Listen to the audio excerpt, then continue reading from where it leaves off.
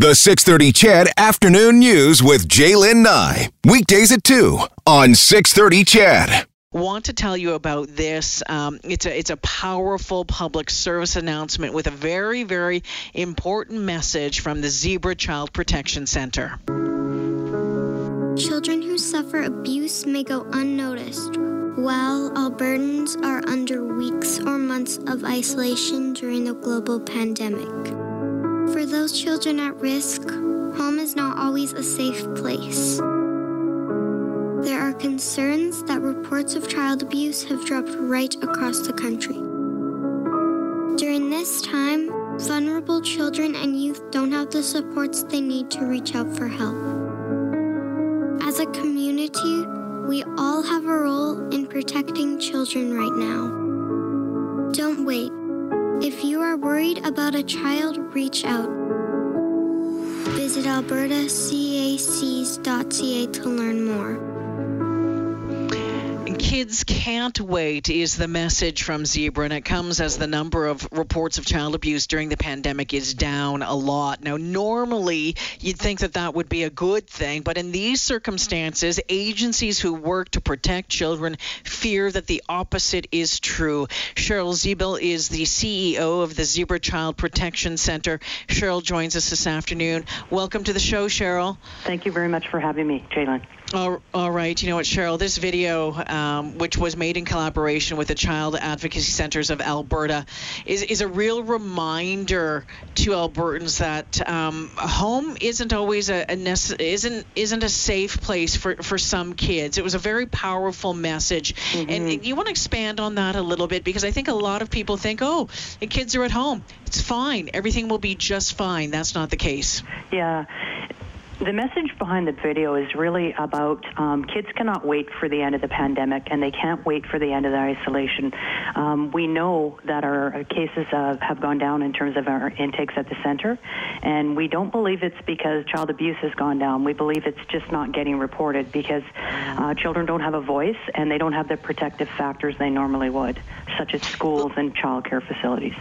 Let's talk about those numbers, Cheryl. Can you give us an idea of what your numbers are telling you right now? So the first 4 weeks of the pandemic isolation period, we took those numbers from this year and we compared them to the same time period as last year. And we have a 30% decrease from year over year in terms of the time period. And I also compared the 4 weeks of the pandemic to the 4 weeks before the isolation period, and I saw the same number of 30%. So we're very concerned. Yeah, I mean, what does that tell you? What does that tell you, Cheryl, or do we want to know? It tells us, ourselves and our multidisciplinary team with the police, child services, and Alberta Health Services and the Crown's Office and RCMP and such, we believe that it's not a reduction in child abuse, but really because these protective factors are no longer in place the way they were before, there's not necessarily the voice of the child coming to the surface in terms of issues around child abuse. So we wanted to make certain statements like this video and really get into our social media platforms and stuff, and also work with our partners in education and the police and that to see how we can make some inroads to make some new protective factors for kids. And one of the ways is to really elevate the message in the public. Absolutely. You know what? When this started, 6-7 weeks ago, however long it's been now, Cheryl, I remember seeing a couple of teachers that I follow on Twitter who were heartbroken and who were terrified about what might happen to a couple of the children in their classrooms because they were very worried. They were very worried about the situations that they were living in at home. And it's people like teachers who often play a big role in finding out if something bad is going on at home, isn't it? Aren't they? Yes, often there's such a layer of protective factor that happens in the role of a teacher. And so I know that the education system across Edmonton and the police system, EPS, the Edmonton City Police, are working very closely together around ensuring that if teachers are worried about certain kids, that we're able to try and loop back with that family and see if we can support them in a different way. And it would be difficult if the kids are doing online learning at home like so many are, because parents might be around. There's not that opportunity to have maybe that private conversation with a teacher or a basketball coach or something like that. Yeah. Again, many of those protective factors, like the teachers, the coaches, childcare facilities, they're not having that one-to-one conversation with kids. What we're also encouraging is that the general public, in terms of whether it's a neighbor or an extended family member or such, if there's a family that you're worried about, maybe touch base with them, see how things are, especially if it's a family that was even under a stressful time period before the pandemic, because it's likely that it's that much more elevated now that there's all this other stuff going on for them and the isolation as well. So anything that we can do as a community to reach out to the families that we're most worried about, I think it's imperative that we do that at this time. Cheryl, a lot of people are afraid to reach out. They're not sure what to do or what to say. What do we do? What do we say? I think just checking in and seeing how they're doing, what their stressors are, if there's anything that you can help them with in terms of resources. The check-ins are all done remotely, but you can always drop off things and that kind of stuff for families. There's also a lot of community agencies that are still operating and still contacting families and also providing resources to families. And if you go to our website, zebra.ca, there's a listing of resources that you can access in terms of community resources. Families can do that for themselves, or if you maybe as a neighbor wanted to see what different types are available and suggest them to people that you know well. So there's different ways of being able to do that. Even if you're not totally comfortable being the person to reach out, there's some different alternatives that you can use in terms of resources that would be able to reach out to families. All right. So, I think a lot of people aren't 100% maybe what to look for, because we think of the obvious when, we know that oftentimes it's not obvious. That's right. So they can find out some information on the websites about how to look and what they should be looking for. Yes. Yeah, absolutely. There's different definitions and signs of abuse. What we talk about a lot is not the obvious signs. So the obvious signs might be bruising or cuts or things like that. But we talk a lot about 3 different spheres in which a young person functions, and that's emotional, behavioral, and functional. And if a young person suddenly is behaving very different in the same circumstance, and their baseline has completely changed in terms of how they're behaving in that circumstance, that's a flag. Or if their emotional reaction to something is suddenly very different than it used to be, that might be a flag.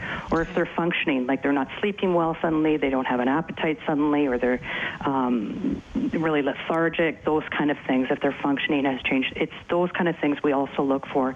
And that doesn't mean necessarily there's child abuse, but it means there's a flag that we need to have a conversation to see what's going on with them. Have that conversation. So if someone is concerned that something may be going on, is the best starting point to contact police? If they are suspecting child abuse, yes. Yeah.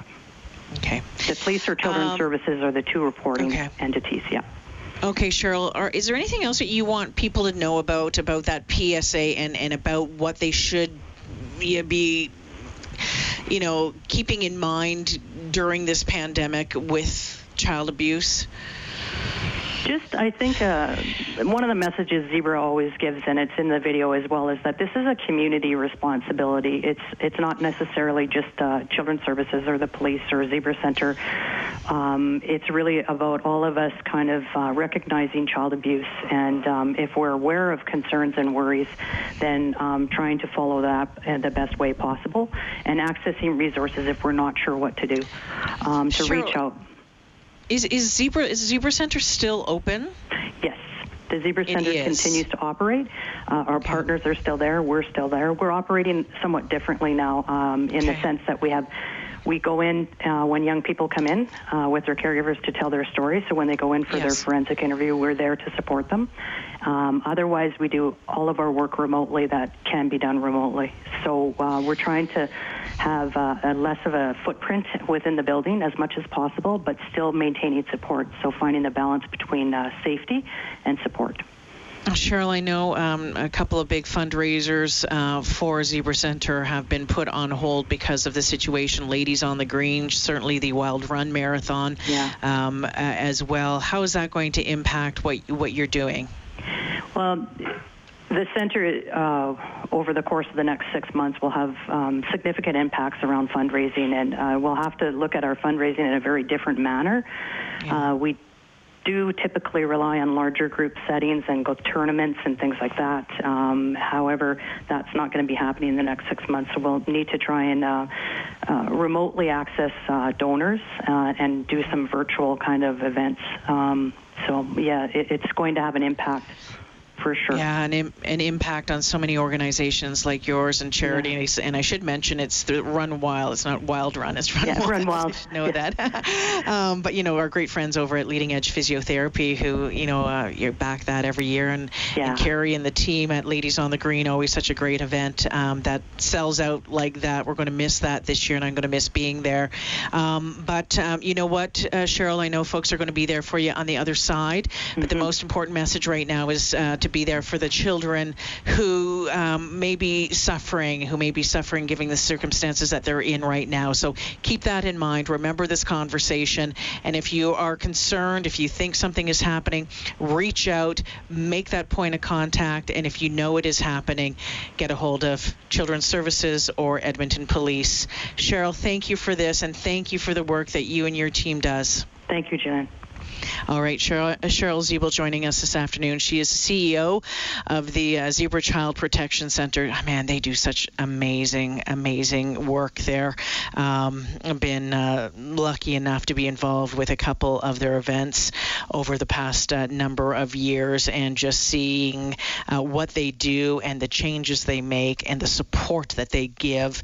It's amazing to know that organizations like Zebra are in our city.